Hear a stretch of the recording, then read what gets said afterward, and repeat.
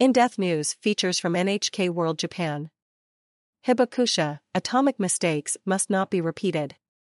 Russia's nuclear threats amid its invasion of Ukraine are bringing back painful memories for one Japanese atomic bomb survivor. She says now, more than ever, is the time to remember the horrific nature of such weapons. In 2017, when the international campaign to abolish nuclear weapons won the Nobel Peace Prize, Setsuko Thurlow delivered an impassioned speech at the awards ceremony about her own experiences in Hiroshima. The event was the culmination of her life's work, traveling around the world, calling for nuclear abolition. Now, at the age of 90, she sees a renewed threat of nuclear warfare and feels compelled to once again speak out. She shared her thoughts about Russia's invasion of Ukraine with NHK's Hibakusha Junya. It made me shake with anger. Hibakusha Junya, how did you feel when you first heard about Russia's invasion of Ukraine? Setsuko Thurlow, it made my blood freeze. But then, it made me shake with anger. The fear and anger I felt 77 years ago came back to me and consumed me. So much so that I lost my appetite.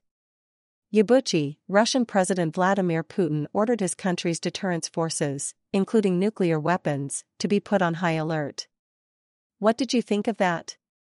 Thurlow, I believe it's too reckless of him to make a nuclear threat all of a sudden, but it's hard to tell what he could do when cornered. It's very scary. I was 13 when I witnessed Hiroshima turn into a city of hell. So many people were killed instantly in front of me. I learned from that experience that we should never accept the inhumane behavior of indiscriminately killing a great number of people, neglecting the human rights each and every one of us possesses. All humans have the right to live.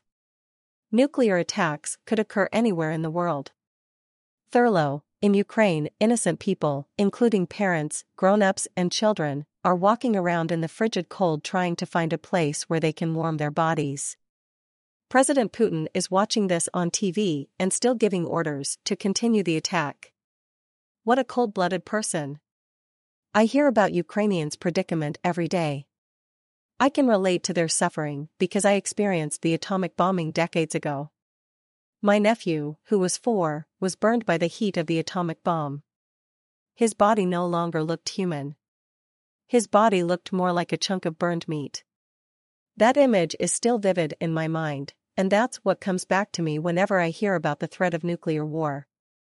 It is important to recognize Ukrainians' suffering and help them. But not just that, I want people around the world to be aware that not just Ukrainians, but all of us are faced with danger.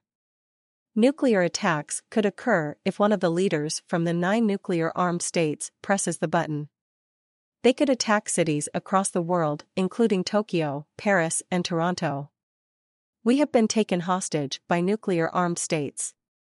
Thurlow, I feel anger toward the leaders of the nuclear-armed states. They've taken us hostage and are trying to spread the belief that these weapons are useful in ensuring our safety. They are feeding us information designed to make us believe in the deterrence power of nuclear arms. It's very dangerous. Hibakusha, that brings me to my next question. The war has revived talks about nuclear deterrence, the Cold War-era theory that nuclear weapons discourage the enemy from launching attacks. What do you think? Thurlow, we need to sympathize with our brothers and sisters in Ukraine and help them immediately. But that's not enough. We need to see things from a broader perspective and realize that this isn't a problem that affects only Ukraine. People around the world have been taken hostage by the 9 nuclear-armed states. We need to consider that perspective when thinking about the future of the world. Nuclear-armed states have neglected their responsibility for too long and forced us to believe in nuclear deterrence. That's got a lot to do with what is happening now. We should never allow nuclear weapons to be brought into our country. Hibakusha, there have been calls for a debate on nuclear sharing among the U.S. and its allies. Thurlow, I was shocked when I heard the time had come for Japan to think about hosting U.S. nuclear weapons to ensure national security. But the current Prime Minister flatly said no. I was relieved when he assured us the Japanese government would continue to abide by the pacifist constitution and the 3 non-nuclear principles. Nuclear sharing makes more countries ready to indiscriminately kill tens of millions of people. It enables them to use nuclear threats, in other words, a nod to the nuclear deterrence theory.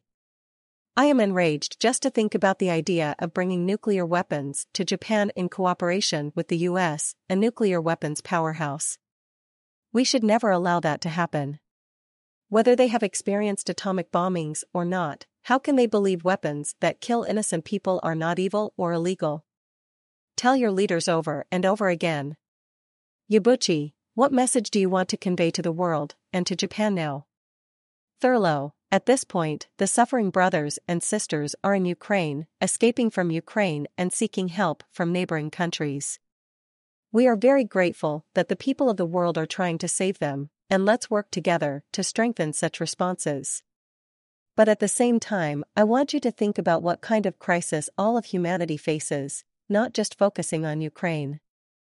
There are 13,000 nuclear warheads in the world, and 9 nuclear weapon states are still ready to use them at any moment with the push of a button. Think of the urgency, think seriously. Let's focus on the problems the world is facing and learn together. To prevent the catastrophic consequences of the atomic bomb, we will speak loudly together. Repeat and convey that voice to the leaders of your country. I expect it from everyone. Hibakusha Jr. NHK World. Senior Correspondent.